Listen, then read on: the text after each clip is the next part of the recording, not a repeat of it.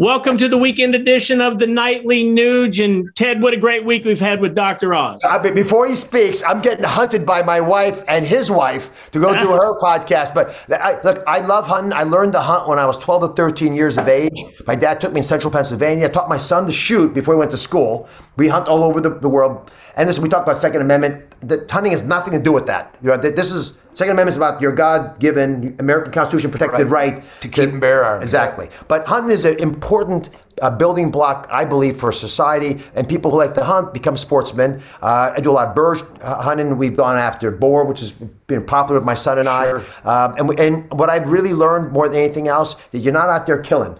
You're hunting. Yep. And you're appreciating nature. And the older I am, the less I actually care about all that hunting stuff. The more I care about just being out there and feeling and smelling and sensing it and hearing it. And that's why hunting's so important. And the ability for us to hunt on weekends, like Sundays. Yeah, the ability, Pennsylvania. Exactly, which is we I know you talk about these issues, but we have major structural problems in America because a lot of people don't understand hunting and they try to hurt hunters and the sportsmen that they are. And I don't think it's healthy for our society. And it actually is, it's a bit hypocritical. Because if you're willing to do a lot of other things that modern society thinks you can do, but you're not willing to honor how we began as a society doing it, then you're forgetting your roots. So I'm going to get taken up by your wife and mine. Dr. Oz is a real hunter, and now he's the hunted right here on the Nightly News. Hey, Ted, make sure you get him. Make sure you get Dr. Oz to become a life member of Hunter Nation at hunternation.org. And Dr. Oz, what an honor and a pleasure it was to hear your thoughts all week. I think it's been very insightful, and I think the folks in Pennsylvania and around the country really learned something about you.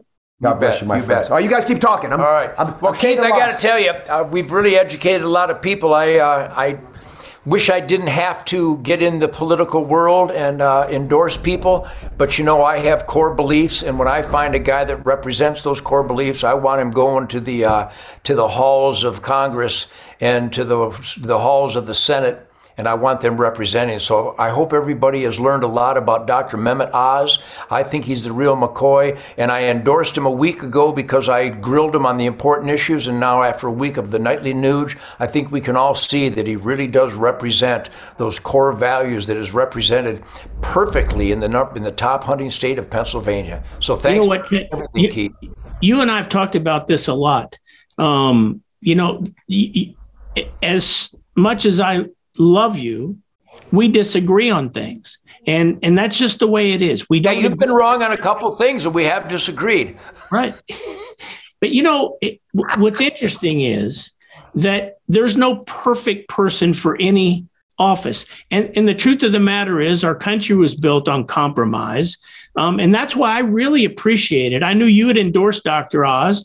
I'm doing my homework across the board on a lot of candidates, and I really appreciated the opportunity to listen to Dr. Oz talk about some of these critical issues from all the things that we talked about right on down the line.